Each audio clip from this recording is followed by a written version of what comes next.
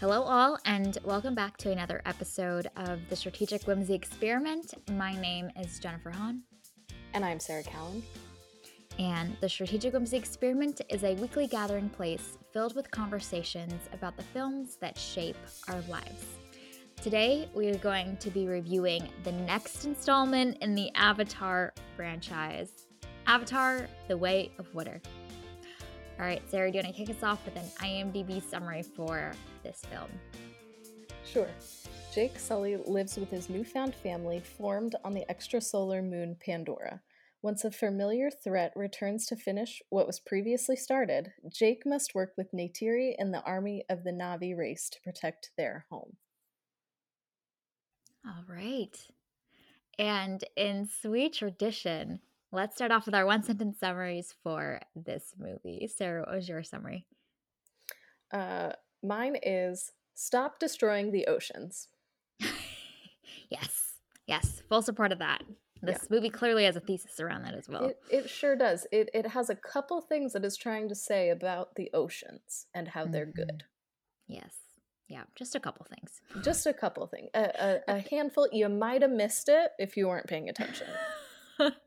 They apparently needed 3 whole hours of your time to make sure you knew as well. Yes. Really wanted to hammer the point home. Okay, my one-sentence summary is, this movie comes alive when it becomes an Avatar meets Fast and Furious crossover movie. Nice. I'm just waiting for Vin Diesel, who apparently is part of the cast of this, although I don't know where he was in this. Yes. Oh, that's insane. So, I don't know if that's Easter egg signs for the glorious piece of filmmaking that may come. Okay. All right. We will never get that movie. Maybe it's like Justin Lin and James Cameron got together and were like, okay, what would make Fast and the Furious even better is if we went to a different world. I mean, in whatever the last one was, they shot a car into space. So right. Yeah, we're opening up opportunities for otherworldly set pieces. I mean, they're running out of earthly set pieces to do. They've done it all. They've done the icy glacier stuff. They've done every possible country on planet Earth. Yes, they've done it all. It's time now to go to Pandora. They have to go to Pandora. Okay. So maybe that is Avatar 3. Yes. Oh man. How do you feel about seeing Vin Diesel in Avatar form, in Na'vi form? But, I mean, would he though? Or would he just be like his Vin Diesel self? With the, whatever just mask with a that mask on. I don't know, man. Yeah. Would he, because I don't know. How would that affect your driving capabilities? If you're in your, because then he would have to be in his cryo chamber thing, right? And then he would be, I don't remember the first movie at all, so I don't remember how this whole becoming blue thing works. So I have some questions regarding that. And he wouldn't be able to fit in a car. He'd have to have a car that's built bigger. Oh yeah, a Na'vi car. Yeah. Oh, so that's what it'll be. Dominic Toretto and his whole crew are going to come to Pandora. Then they're going to create some bomb-ass giant cars for the Na'vi. Yes, in this incredibly organic world. Can you imagine a pterodactyl creature plus Tokun versus cars? Okay. You know what? I'm here for it. Let's go. Yeah. I just wonder how they'll handle the Rock's, bodily proportions in Avatar format, How will this look? Yeah. That would be quite something. Do we honor the proportions? I think, didn't they have a falling out between Vin Diesel and The Rock and something? And now The Rock isn't in these movies anymore or something? I vaguely remember something like that, but I can't remember. Because, I mean, that's some incredible script writing right there, Yeah, maybe I'm surprised we forget. They'd patch things up for Avatar 3. Yes. Mm-hmm. To be in such an epic movie. Bringing these two giant franchises together as one that will heal any disputes amongst the cast. Right. I'm excited. Yeah. This is Get me great. pumped for this. I see now why we needed 4 more movies. This all makes sense. Yes. Now I get it. All right. The world was just underestimating James Cameron's vision. They didn't know the secret collaboration that was unfolding. Yep. And we just cracked this code. We did. Wow. Amazing. I'm very proud of us. All right. I mean, nailed it. Podcast over. 5 I'm more minutes. impressed that we've like traveled along this thread for so many minutes. Go us. True. Although this is very on par for us. Yeah. All right. Okay. Well, good stuff. I want to know what you think about this movie, although I have some hypotheses. We will share our initial thoughts of Avatar: The Way of Water, yet another film with the word water in the title that I get to say a million times in this episode for all my Philadelphians out there. I'm so pleased. But alas, we will not include any spoilers in this first section, and then we'll have full reign. So, Sarah, the moment of truth. What did you think of Avatar: The Way of Water? You were not excited for this, but did this live up to your did it exceed your very low expectations for this, or was it even more disappointing than you thought it would be? No, it was about what I expected.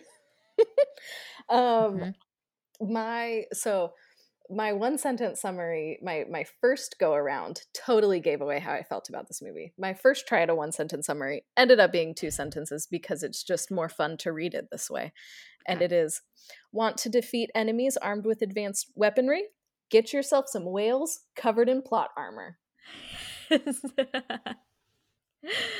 Yes, the MVP of this entire movie. I hope that doesn't spoil too much, but I mean, there are some whales and they do some legit stuff.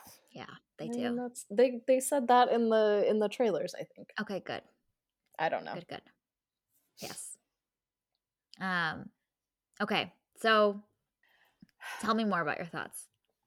I don't understand why this movie exists. I think that's just what I was thinking throughout the entire movie. I was also questioning why this movie was over 3 hours long. The visuals are stunning, and like going back and reading about how they created this movie made me really appreciate all of like the work and effort and innovation that went into making this, because that's really incredible. But and all the monies, yeah, that's a ridiculous amount of money that they spent on this movie and the others, because they filmed a few of them at the same time. But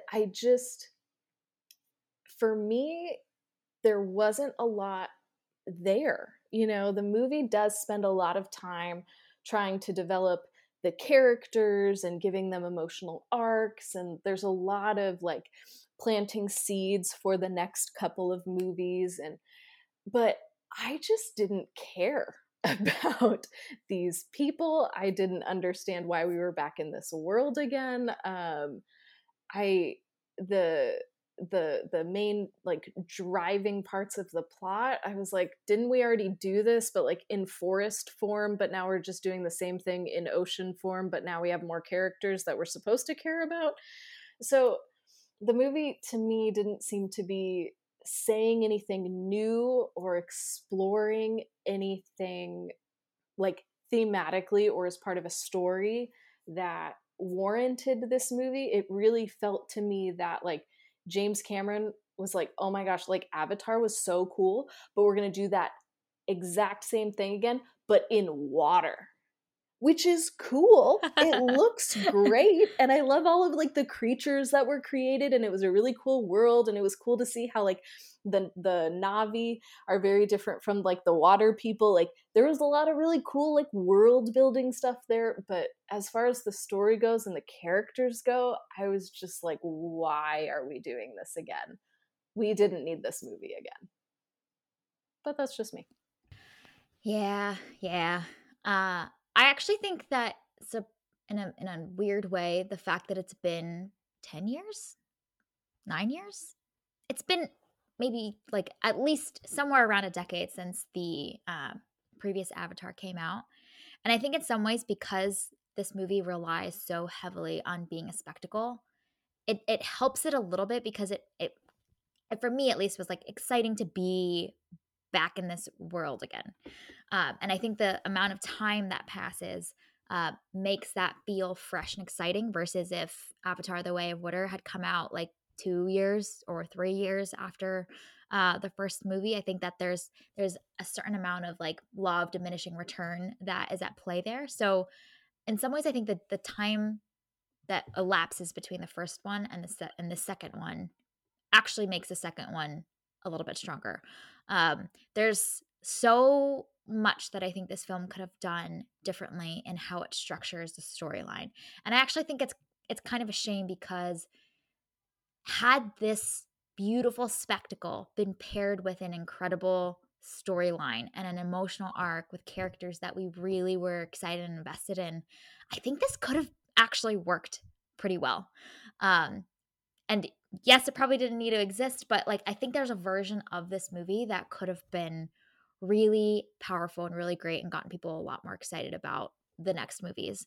There are some like interesting, I think, threads and themes that are beginning to be explored that aren't just fully taken advantage of. Part of the problems I think this movie falls um and the traps that it falls into is that idea that it's like trying to tackle way too many storylines all at once. Like Mm-hmm. every character and every child in this of the Sully and Neytiri family has its own storyline, and inevitably that's like 5 different storylines that we're trying to tell in addition to this larger storyline. And so I think if they had focused a little more attention on a smaller group of characters, they could have really fleshed that out more and left the other movies to focus on the other kids' storylines.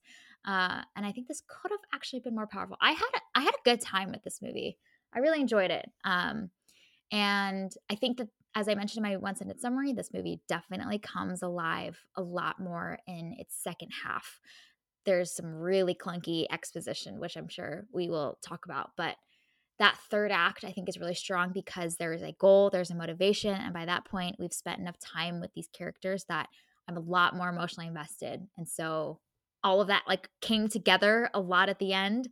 But I think without that strong ending, I would have felt like this movie was a little bit lost for a little bit longer. Yeah.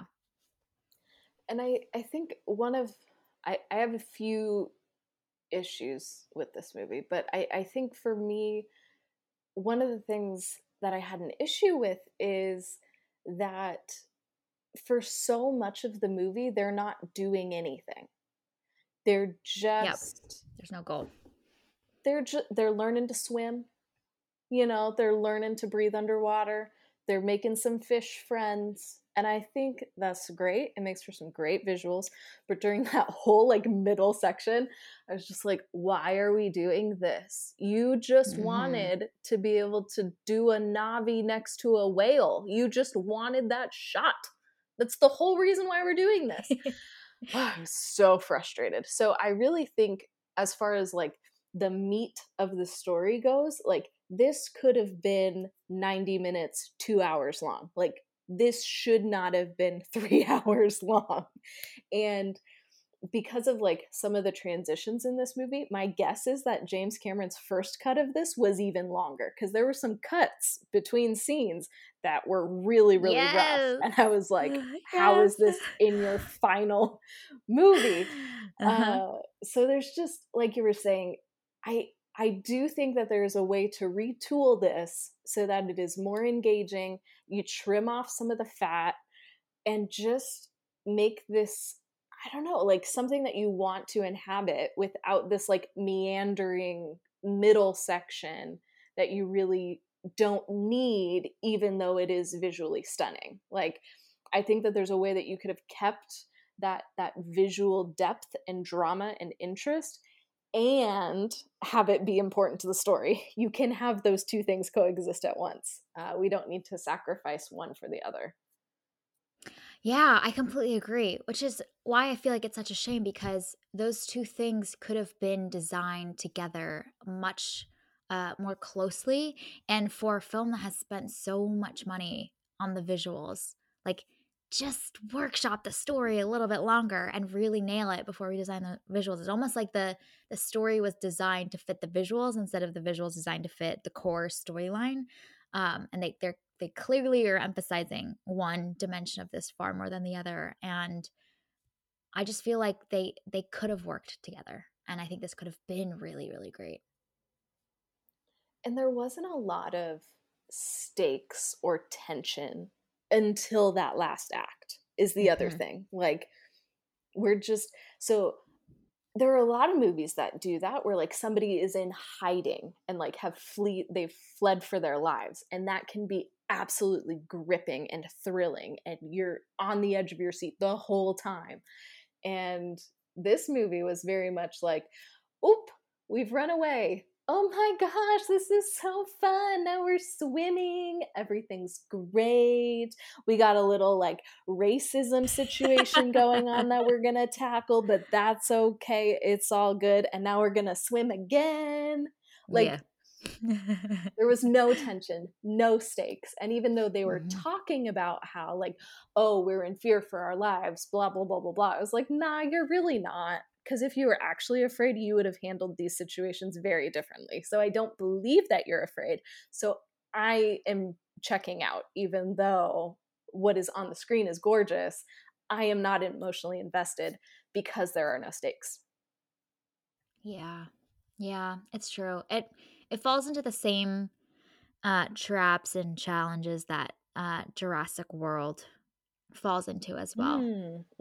Which is that it's a fun, entertaining experience, but the plot is so thin that the visuals just don't have like a foundation to sit on. And so we end up getting like a Disney ride experience for 3 hours, where we there is like entertainment as far as like, oh, we're in this different world, and there's like visual stimulation, but there is an emotional stimulation. So it doesn't feel like a full storyline that we can like really sink our teeth into.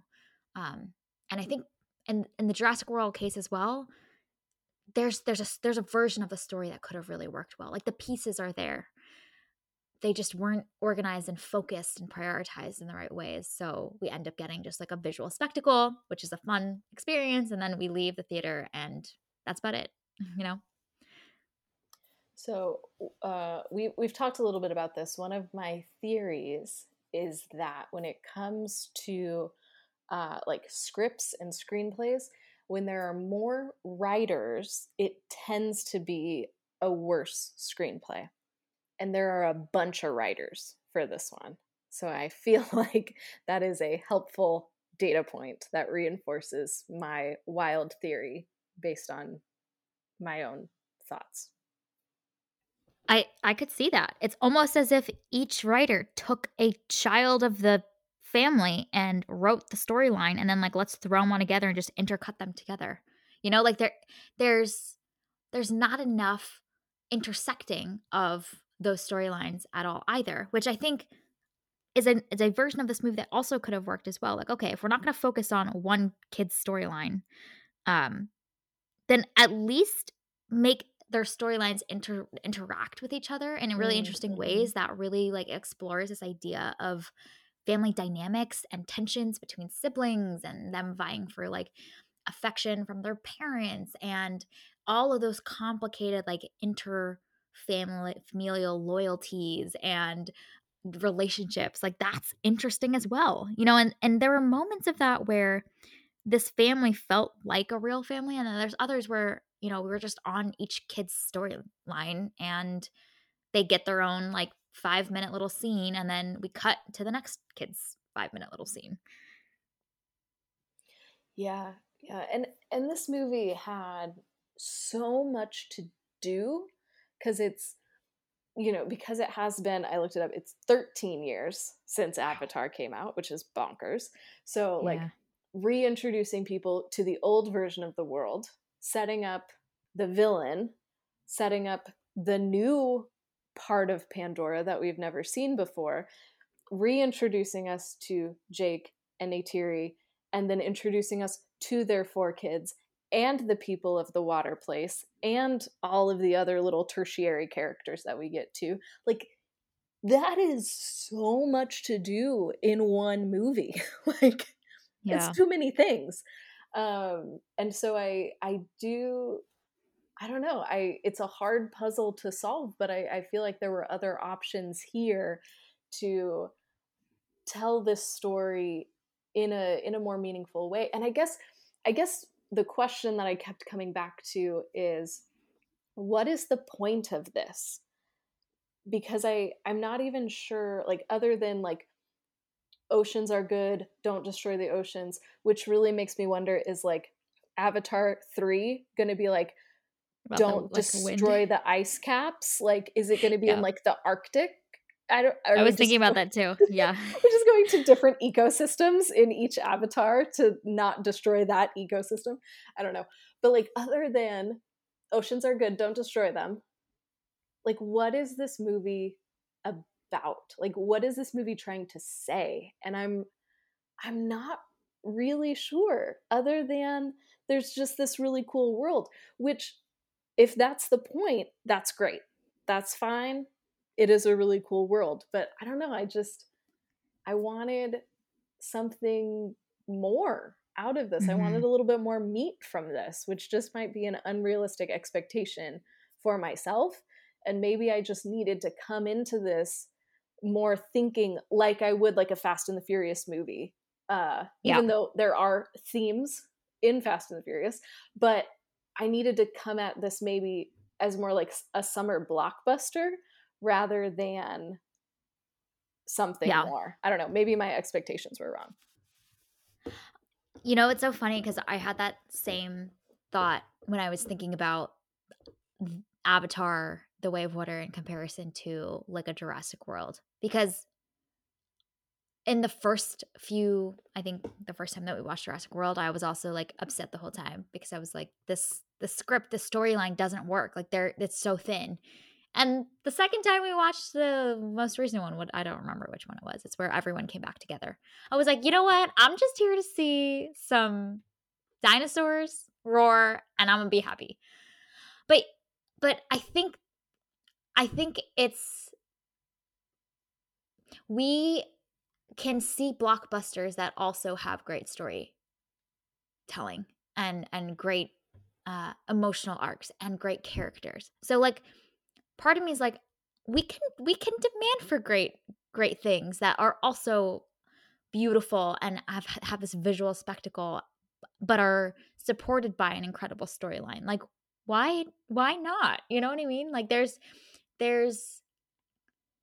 they are not mutually exclusive. I guess if you think about it in terms of like time, scope, and resources, like, they just didn't have time or people to really focus on the storyline, or this was the story that they wanted to tell. But you know, this would have been incredibly epic had the storyline been incredibly emotional, and we were and invested, and we understood what the stakes were. Like, all of the spectacle actually becomes so much more effective for us, versus it being just this like, look what I can do, display of beautiful visuals. It's like, no, now those visuals have meaning. Like, that whale has meaning now. Like, that shot has like meta meaning beyond just it being a beautiful shot. It now represents this theme or thesis, you know?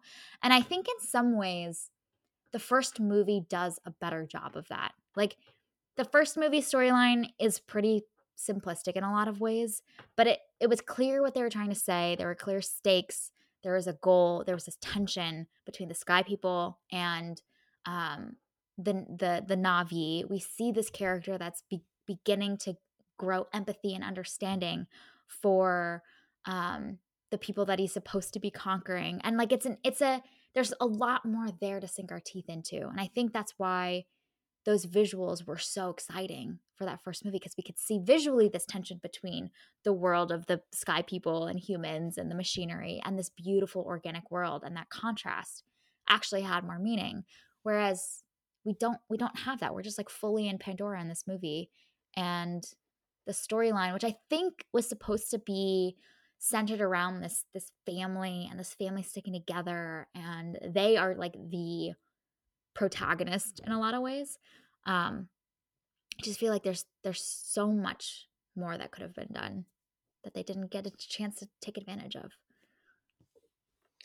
Yeah, and I think for me, probably the most interesting characters to me were uh, Neytiri and the older daughter, whatever her name was, Kiri. Kiri. To me, like those were the two most interesting characters, and we get not a lot from either of them. Like they have their little moments, and it's cool to see how they seem to be setting up Kiri for the next movie. Hopefully, we'll get more with her. But so, like all of this time with Jake, who I don't care about at all, he's the damn worst. And then all of these kids that I also just really don't care about. Um, I mean, the one's just being a little turd the whole time, and then the other is just trying to be a good brother, and then he gets in trouble, and then the little one is cute, but I mean, she doesn't really do a lot, so we'll see what happens with her. So I don't know. I wonder if if we're gonna focus on the family dynamic and all of these different characters, like can we focus on different of these characters? You know, can we give maybe Neytiri more to do? Because I think in Avatar, she was the one that I was the most interested in there too. Like, she's this legit warrior chick who can just like mow down people with her bow and arrow. This is incredible. Why doesn't she get more time on screen?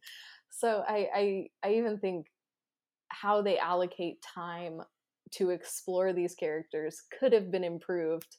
Uh, and also, like, how about we have our characters learn some lessons or like grow and change over the course of the movie? You know, like I don't know, they are in a different place by the end of the movie, but I don't know that any of them are there of their own volition. It's just kind of like, oh, life has been thrown at us and now we're having to adapt and now we're in this completely different situation. But I don't know that maybe that's it. Maybe they just didn't have enough agency for me. And so it was just kind of like we're just going with the flow for 3 hours and that's too long of going with the flow for me. I think especially in like this like blockbuster action movie, I want there to be a little bit more agency for the characters. Mm-hmm. Yeah, yeah. And I think more focus.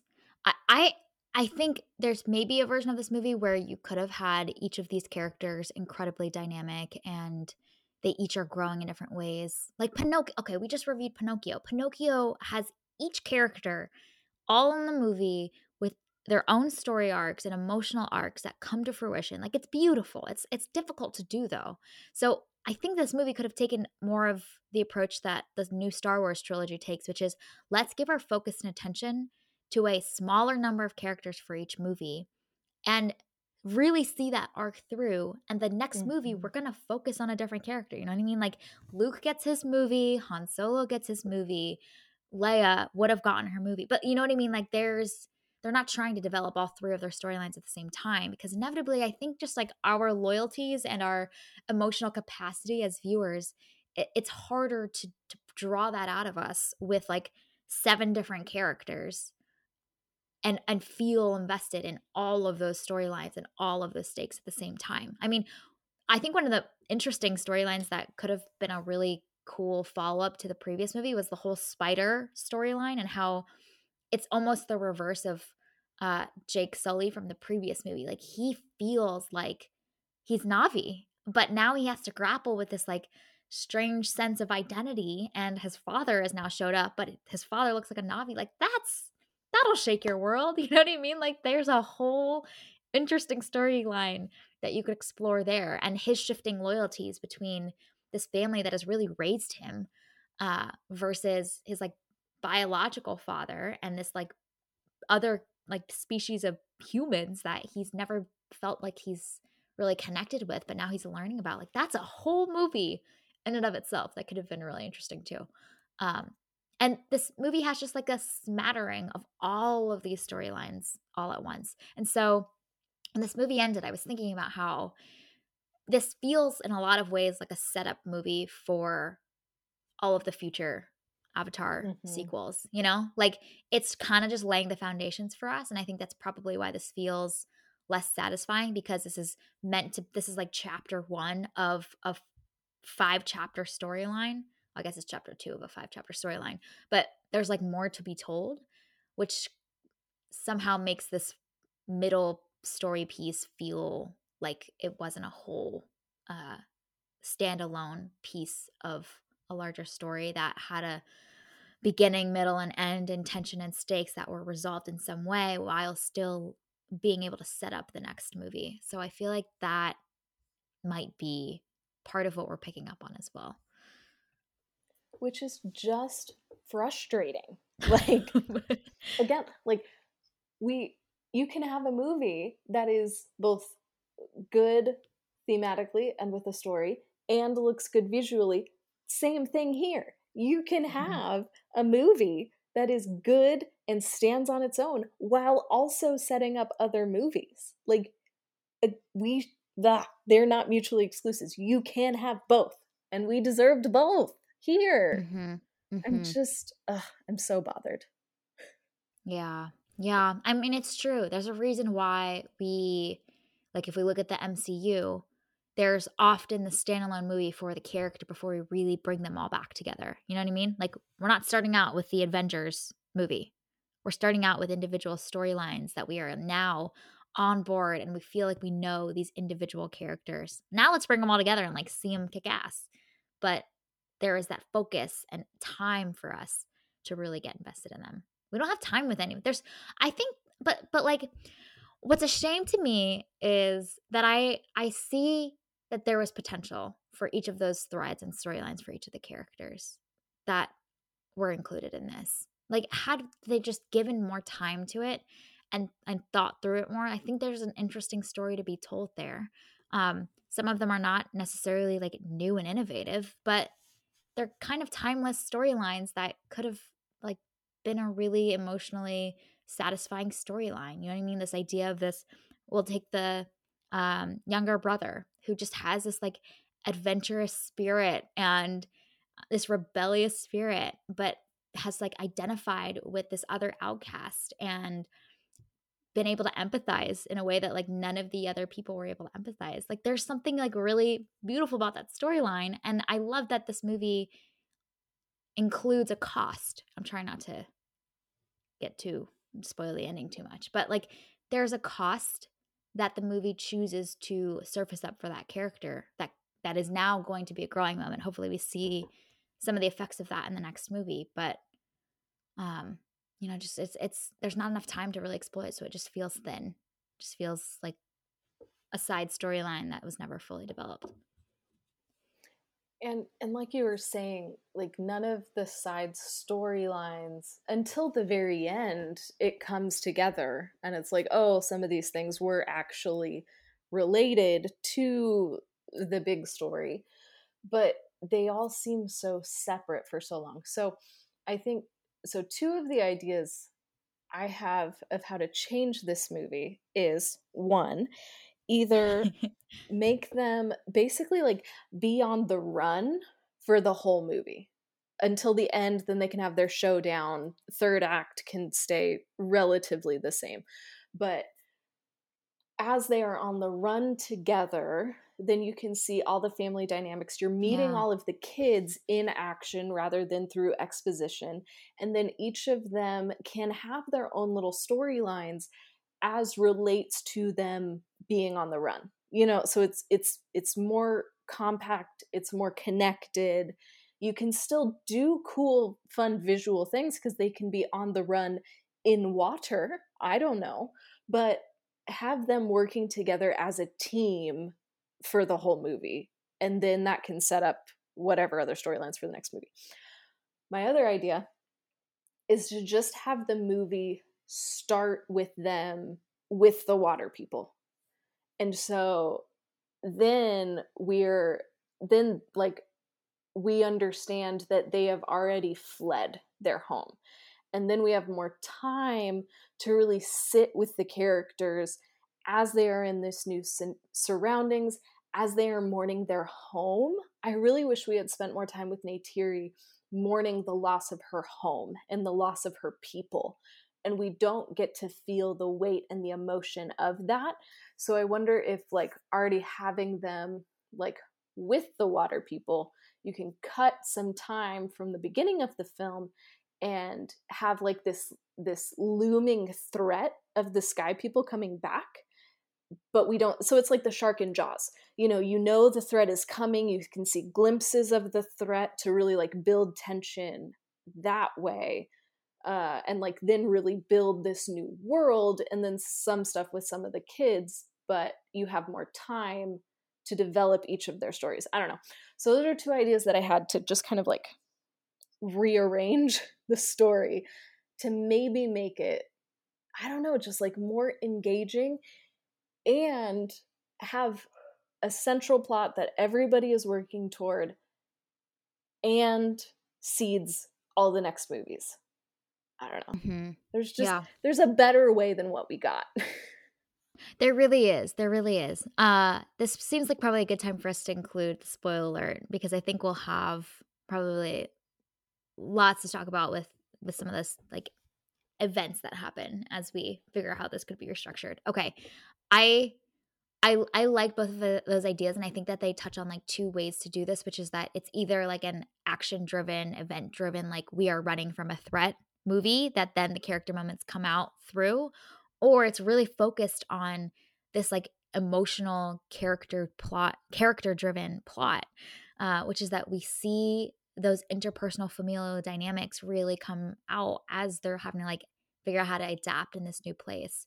And I feel like the movie touches on some of that, but there's so much like fun, lighthearted stuff that like that idea of the looming threat just doesn't feel real. And I my theory is that the movie thinks that by cutting back and forth between Jake and Neytiri's family and the whole Sky People Miles threat, that's supposed to feel like it's a looming threat, when in reality we're cutting from Miles over to this family who's like having a good time learning how to adapt in the water, you know what I mean? And so that like emotional tension also isn't there because the mood and the tone of this family that's supposed to be worried by this threat that really does arrive by the end of the movie, but we don't ever feel that tension for most of the time. So then it feels like you were saying earlier, feels like we're just like wandering, having a good time. We're going to swim with some fishes. We're going snorkeling. Like it feels just like we're living life with no forward momentum. Yeah, they're on a beach vacation. They went to a sandals resort and are just kicking it. Man. And then like, oops, bad guys come. So sorry. So sorry. And also like even some of the like interpersonal dynamics between Jake and Neytiri and the clan leaders is kind of interesting to explore too. You know what I mean? Like, hey, y'all are showing up at our peaceful established civilization, and you are literally a threat. Like, you are bringing the danger here. And that like moral question is also interesting, that again the movie begins to give us glimpses of, but it resolves it so quickly and they kind of welcome them with open arms. But I love that moment where I think it's the clan leader's wife was like, we got to consider this, like we got to protect our people too, like do we want to bring the danger in with us, and like what are our loyalties to this person? And we see that come to fruition in the finale where they are agreeing to fight alongside them. But there is that like interesting moral dilemma, which could have been really exciting to see unfold. And what I don't understand about a lot of the choices in this movie, I don't understand. But one of them is this whole idea of like, okay, we need to run to keep our family safe. Got it. Understand. The whole idea of we need to run to keep our people safe. I'm like, okay, yeah, that's cool. But how are the bad guys going to know that you have run away? Like, did you like release a press release? Did you send out a tweet saying like, okay, we're done, we're leaving, don't bomb our people? Like, I didn't understand tactically how that was going to save the people and why the bad guys didn't just like keep assaulting the Na'vi people instead of just like, oh man, yeah, like now we're just going to chill because Jake left and somehow we know that he left, but we don't know where he went. I don't know. I had some issues with how all of that went down. And I feel like there's just a better way to get them to run. I don't know. It didn't make sense to me. Maybe I was just overthinking it. Maybe I missed something, but I could not understand that piece of it, which is central to the entire movie. Yes, it really is. I had a similar thought, but maybe slightly different in nature, tangentially. But like, this movie plays up this uh rivalry between Miles and Jake Sully so much. But I wondered, it didn't feel like that was substantial enough from the first movie for this to warrant like that is the Sky People's goal. And so if we're really thinking about like playing up the enemy, which is vital to a film like this, where there's stakes and whatnot, like I don't know what the Sky People's goal are. I know what Miles's goal is, but I mean, he's here for revenge, apparently. They're like all just trying to take out Jake Sully. I think partially maybe it's because he was like the leader of the guerrilla warfare that they, had like a short montage for in the clunky plot exposition. But the mission of the enemy is entirely unclear, which I think also makes the forward momentum of this feel unknown to me. What's if this is a struggle between two people groups, it's clear to me what one people's group's goal is, which is like survival and protection of their people. And we don't really know what the Sky People's goals are. They're coming to colonize at some point, but they're really targeting the whale, and we just don't. That tension, I think, was so much more effective in the first movie. And this one, it gets kind of muddled, or it's relying on the fact that we remembered some of that from the first movie and therefore translating that into this movie, but we never really see it and experience it. And that's another thing that I really struggled with this movie is I don't remember the first movie at all. I remembered not enjoying it, and I can't even tell you why. Probably for similar reasons why I didn't enjoy this movie. But because I didn't remember the salient details of Avatar 1, I was real lost about some things. Like, I didn't understand kind of like who Spider was or like where he came from and like why he, like, how is he hanging out with the Na'vi people, but he's not blue, but like, what, I don't understand. And then I didn't understand Kiri and like why Sigourney Weaver was blue and in a tank. I didn't understand a lot of things, and I was like trying to play catch up during the long exposition, and they were telling lots of information, but none of it was what I needed because I did not remember the first movie. So it's again like that difficult thing in sequels where they need to catch you up enough and give you the right information so that you have everything that you need for this movie without giving you too much information. And I feel like I got information that I didn't need and then didn't get some information that I did need because I do not remember Avatar. And I understand that I am the minority in the people who are watching this movie because I remember less than everybody else. But I needed more information about some things. I think you're not in the minority. I watched like a 10-minute video of like everything you need to know from Avatar 1 before watching this movie, which I think helped me so much. But it's not, you shouldn't have to do homework to go into this next movie. It's the movie's job to catch you up to speed on all the important things. You know what I mean? Like, okay, so I was thinking about, I mean, this clunky prologue exposition, I think takes like 30 to 40 minutes It to felt cover. like forever. And it was purely like information and events, not the emotions behind like all that had unfolded and all this baggage and all this like emotion that I think would have helped us carry into like being on board and back in that headspace of like, oh yes, like Neytiri, I'm all for her. Jake Sully, like rooting for him, and now he has a family, so I guess I'm rooting for them too. You know, like I don't think it achieved the emotional effects it needed to. It just gave us a lot of information, which it sounds like was not even the information we needed. But Toy Story 4 is like a master class. The first like 10 minutes of Toy Story 4 is a master class in doing this well. It simultaneously gives us all the information we need to know about like what happened in the previous movie and where Andy's at and where these characters are at that we care about.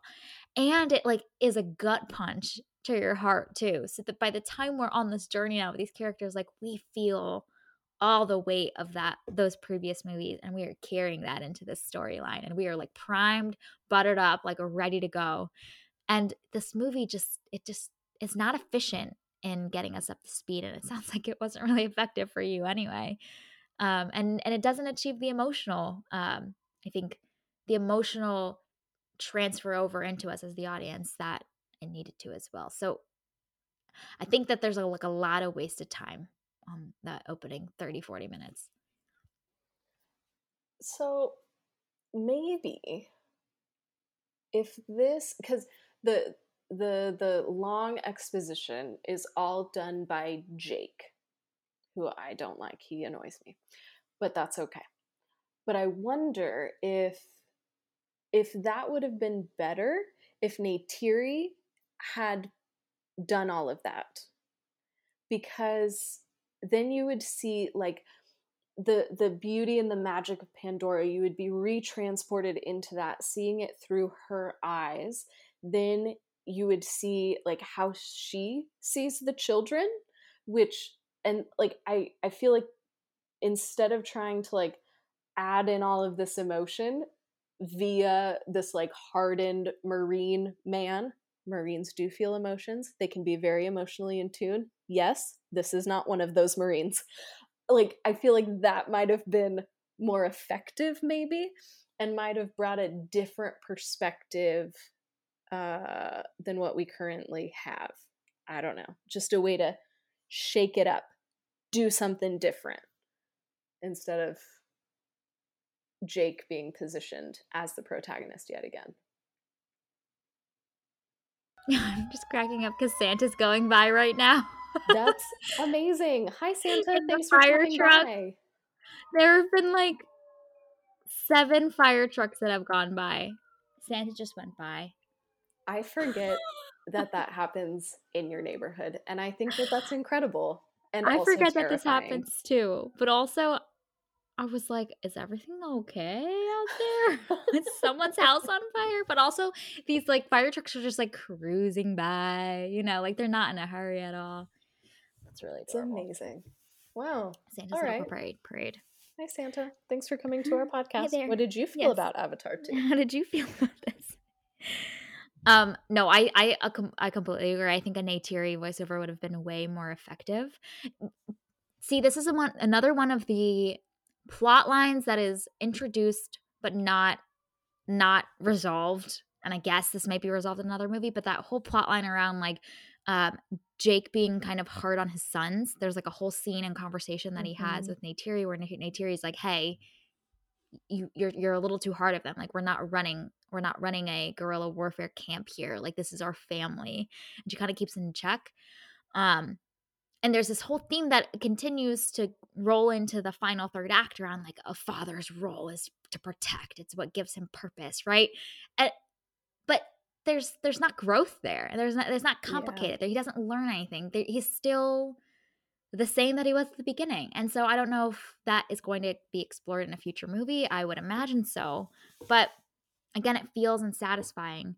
And I think that the other interesting dimension of Neytiri doing the voiceover that you mentioned was that we can really feel the weight of her having to leave her people, which oh, we felt that a little bit when they had that argument. And she was like, this was the responsibility like my dying father gave to me. And you're asking me to abandon this. Like, these are my people.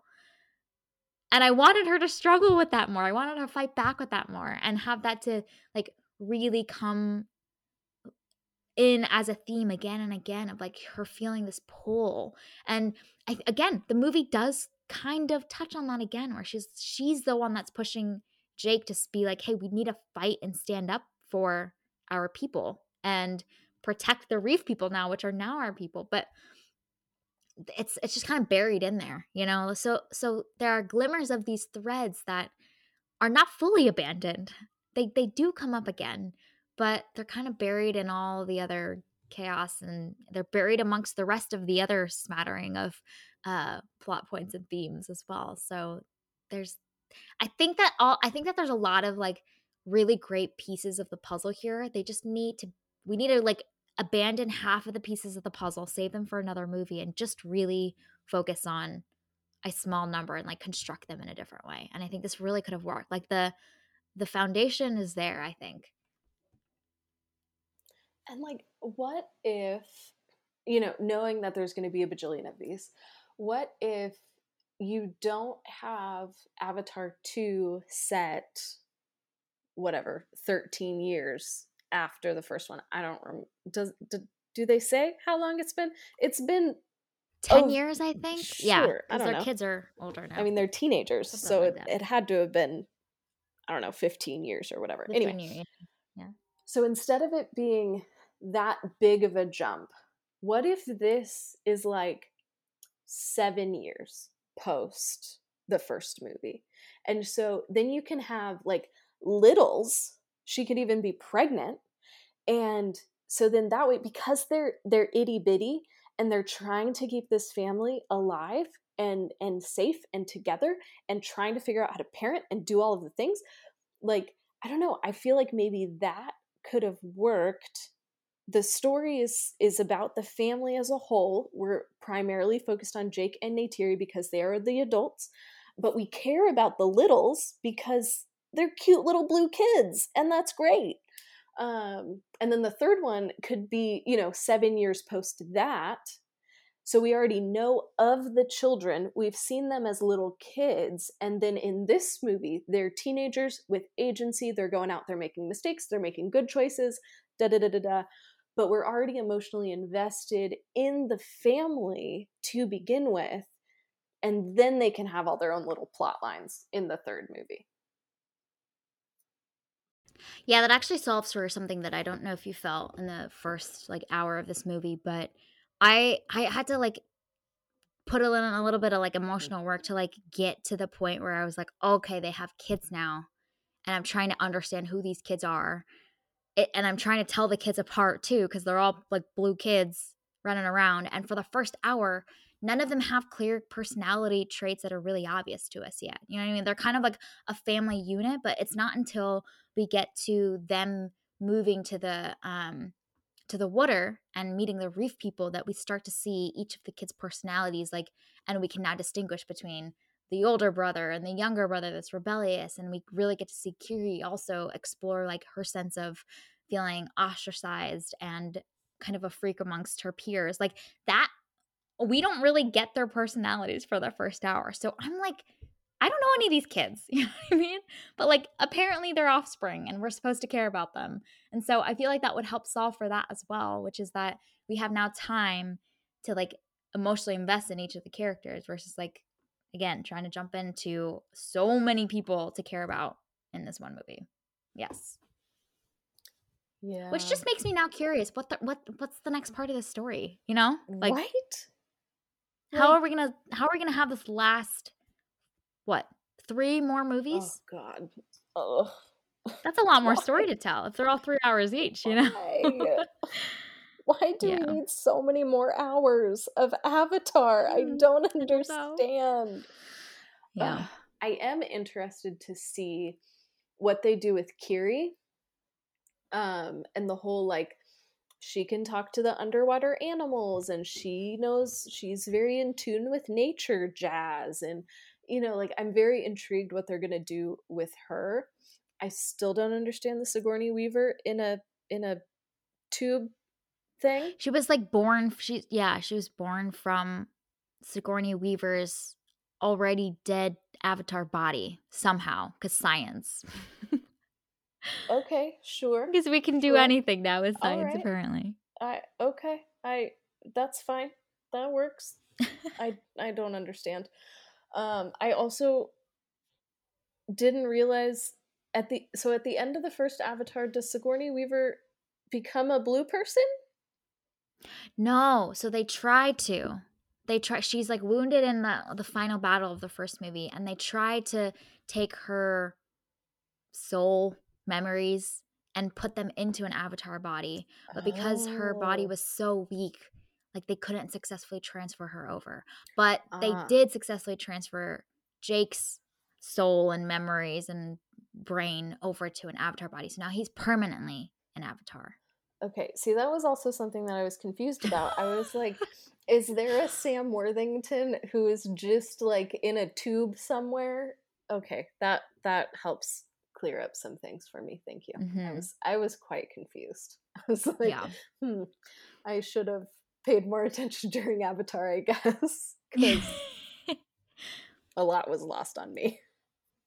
It was a lot. There was like a lot of the 10-minute summary video that I watched where I was like, oh, I forgot this character even existed. Hello. Apparently there's a character named Trudy who was very important that died in that movie. Okay, great. Sorry, Trudy.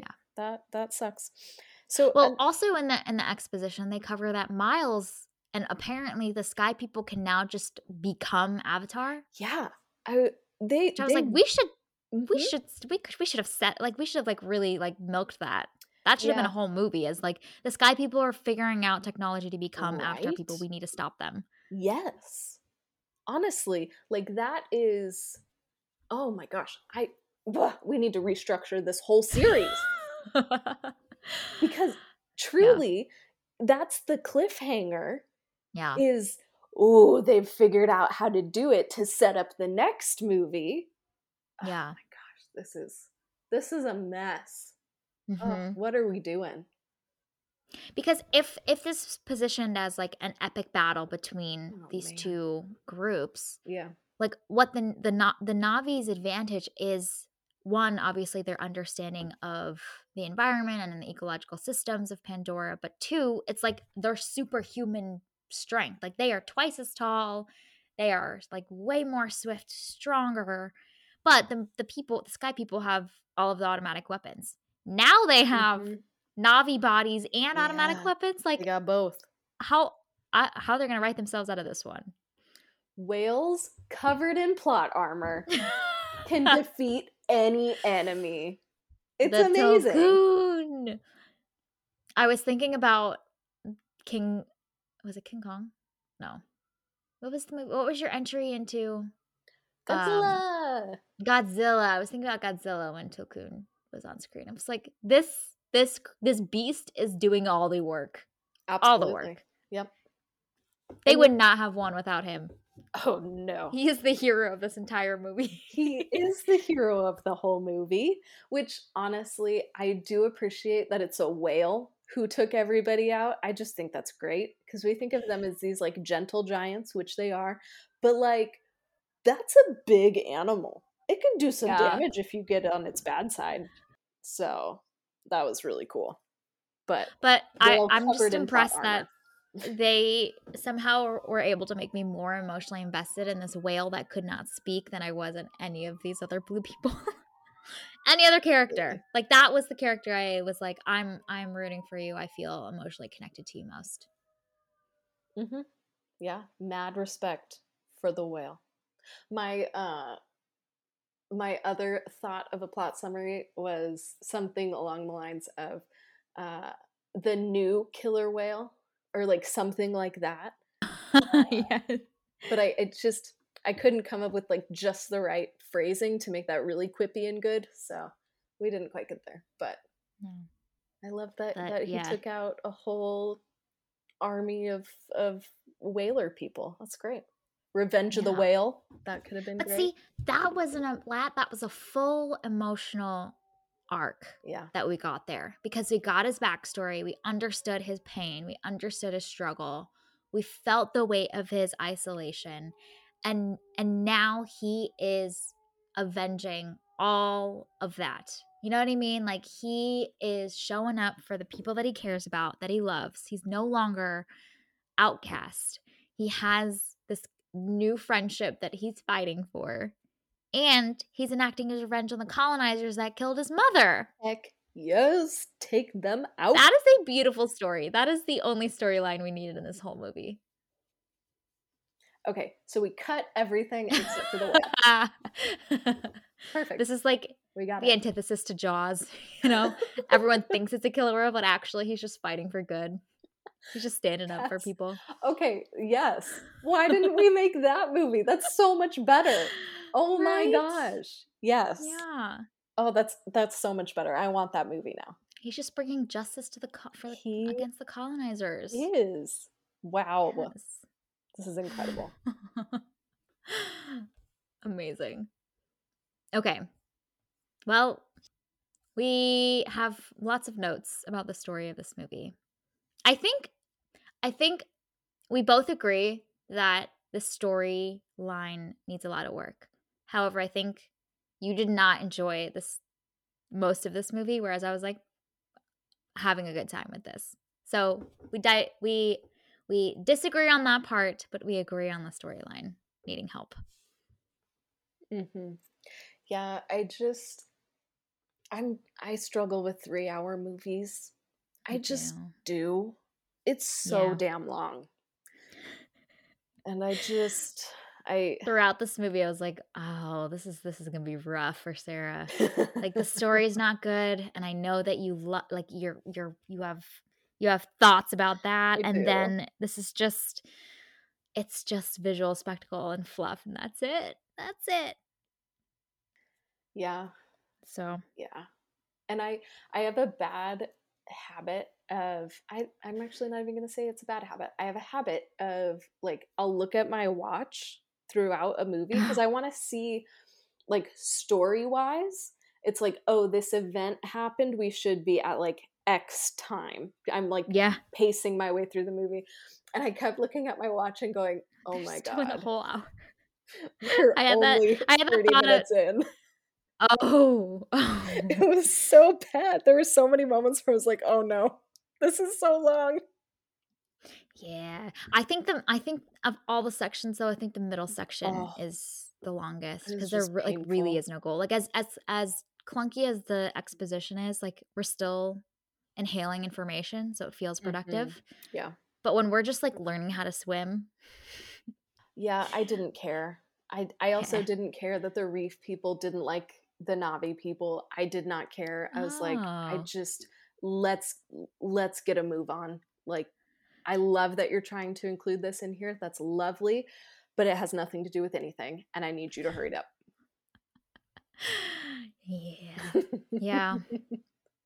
Well, I think so far this movie is doing decently well at the box office, considering its opening weekend. I think it's apparently behind expectations, but still making a good splash. So we'll see. It's not really the like Christmas holiday season yet either, so I think it's going to get a big surge then, I'm sure. How was were there a lot of people in the theater when you went? Well, I went on a Friday at like 11 a.m. Nice.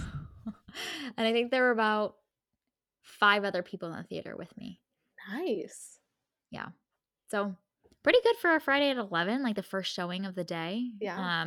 The parking lot was nearly empty, but not a ton. I think that was opening day as well. So I imagine that that Friday night showtime would have been, I think, more illuminating. What about your theater?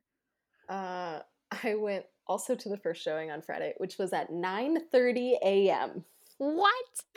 Yeah. See, I need my theater to play earlier times. I would go earlier. 9:30 on a Friday morning. With this. It's great, because then you just go to your movie, you do your stuff, then you come home, you eat lunch, and then you work for the rest of the day. It's a great way to spend the day. Yeah. How many people do you have in your theater? there were probably like 10 other people in the theater, which I was Wow. quite shocked by. That is impressive. There was an old couple At 9:30 in the morning. At 9:30 in the morning. And it was like, wow. There was it wasn't all old people, which surprised me. There was a couple on the other side of the row as me who were probably like mid 30s. Wow. One of them left right when the movie was No getting way. good, which was really funny to me. And then there was an old couple in the row in front of me whose phone kept going off, which was Lord. quite fun. And then they would just make comments to each other very loudly at all the wrong times. So that was also I love those moviegoers. Part of the viewing experience. But we had some people at 9:30 a.m. to see Avatar, which was wonderful. Wow. Yeah. Wow, that's impressive. Yeah. That's a lot of stimulation for that early in the morning. Always. But we did it. We did it together. Nice. We did indeed. We did indeed. Well, we shall see how this movie performs. I'm intrigued. And I think the first Avatar was nominated for an Oscar, so it'll be interesting to see I think how this does in the awards race. It won 3 ? Okay. Won 3 Oscars according to IMDb. Yes. I will say, I think the visuals were more impressive than I was expecting them to be. I thought that it would be a little bit underwhelming because there was just so much excitement and hype for it. It's like, how are they going to top the first movie? And I think they did a pretty good job. I actually wish that my movie theater screen was larger, or that I was sitting closer to the screen. Oh, to like really get sucked in. Yeah, wow. I'm like a back row, like very back row. Yeah, me too. Movie watcher. Yeah. Interesting. I think I became more impressed with the visuals after coming home and researching the movie and realizing that it was filmed underwater. I did not realize that while watching the movie. And so in my mind, it was all computer generated. And I was like, oh yeah, that's really cool. Like, we're doing really cool things on computers. I'm amazed. You're like, no, this is like underwater performance capture. Yeah, which is bonkers. And yeah, that makes me appreciate the visuals more. Had I known that going into the movie, I would have probably been more blown away than I was. I mean, that's interesting. What's interesting about this franchise in general is that no matter what we think about the story, really, it will be remembered for just its ability to push the boundaries of technology innovation for filmmaking and for animation. So that it will be remembered in history for sure. And also, I'm sure for like making a crap ton of money. I think the first Avatar is like the highest grossing movie of all time. Yep. Jeez. Yep. And I don't know. It's going to be interesting to see how this performs, because I remember when Avatar came out, I did not see it when it came out because I am contrarian, and what everybody else likes, I'm not going to do. But I remember when it came out and everybody was talking about like how incredible it looked compared to everything else, which makes sense because it came out in 2009 and like movies looked very different back then than they do now. And so it'll just be interesting to see, like, yes, the visuals in Way of Water are phenomenal. But it's just interesting because our ability to create CGI and all of the different things has improved so much over the last 13 years. I just wonder if Way of Water will be head and shoulders above everything else, or if there's going to be a little bit, I don't know, closer between Way of Water and things that were CGI or whatever. Like that, when that gap is smaller, it's less impressive. When that gap is larger, the difference in effects on the audience is different. Yeah. So, I don't know. We shall see. I'm sure. I mean, yeah, there's going to be another movie coming out soon. I mean, they've already what, like they've already done some filming for it already, and Like I think already the in production, majority of so it is filmed. jeez. So I imagine it's not going to be another I think it's 2 13 years. years. Yeah. Yeah, I think it's Well, December 2024. wow, that's insane. Yeah. I mean, smart for them. They've built all the like technology that they need and camera and equipment and whatnot. Yeah. Just And do it in one go. filming everything at the same time, especially when you're working with younger actors, because then they can be the same age in both. Mm-hmm. You know, like all of those logistical things as well. Yeah. Yeah. Well, all right. This is our review and discussion of Avatar: The Way of Water. You can find it available out in theaters. Thank you for listening to this week's episode of the Strategic Whimsy Experiment. This podcast is fueled by our passion for stories and connection, and is something we continue to do each week solely because we love it. This is our Strategic Whimsy Experiment, and we encourage you to find a way to infuse whimsy into your day. You can subscribe to this podcast on Spotify, Apple Podcasts, Google Podcasts, or wherever you tune into your favorite shows. Drop us a review letting us know your thoughts about Avatar: The Way of Water. You can connect with us on Instagram at Strategic Whimsy Experiment, on Twitter at Strategic Whimsy, or you can email us at strategicwhimsyexperiment@gmail.com. We will be back next week to discuss another sequel in a different franchise, a very different franchise, Rian Johnson's Glass Onion, a Knives Out mystery. We hope you have an amazing week, and we'll see you next week.